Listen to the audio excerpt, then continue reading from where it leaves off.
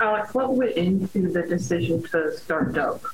Kind of talked about it earlier, but it was there was a lot of moving parts today in the last few days. And, it's something we talked about with Coach in a meeting yesterday and today.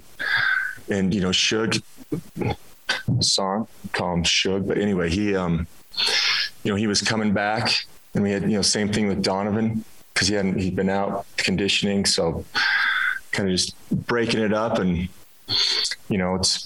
it wasn't too much. We kind of went back and forth, but it was, the conclusion we came to is the staff in our meetings. Look out and see Donovan playing again after 8 games. It was great. And the way he played, and not in just the way everybody played, is one thing that we've been talking about for a long time. Coach is trusting each other, like everybody doing their job. And we did a great job of that tonight. And you can tell by the 33 assists, but just trusting each other on both ends of the floor. And they did a really good job. Credit to the guys tonight.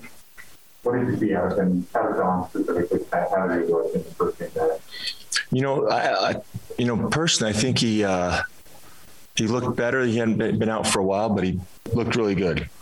He was running, defending, passing. So it was really nice, I think, for all of us to see him out there. What does he do to kind of make things easier for everybody else?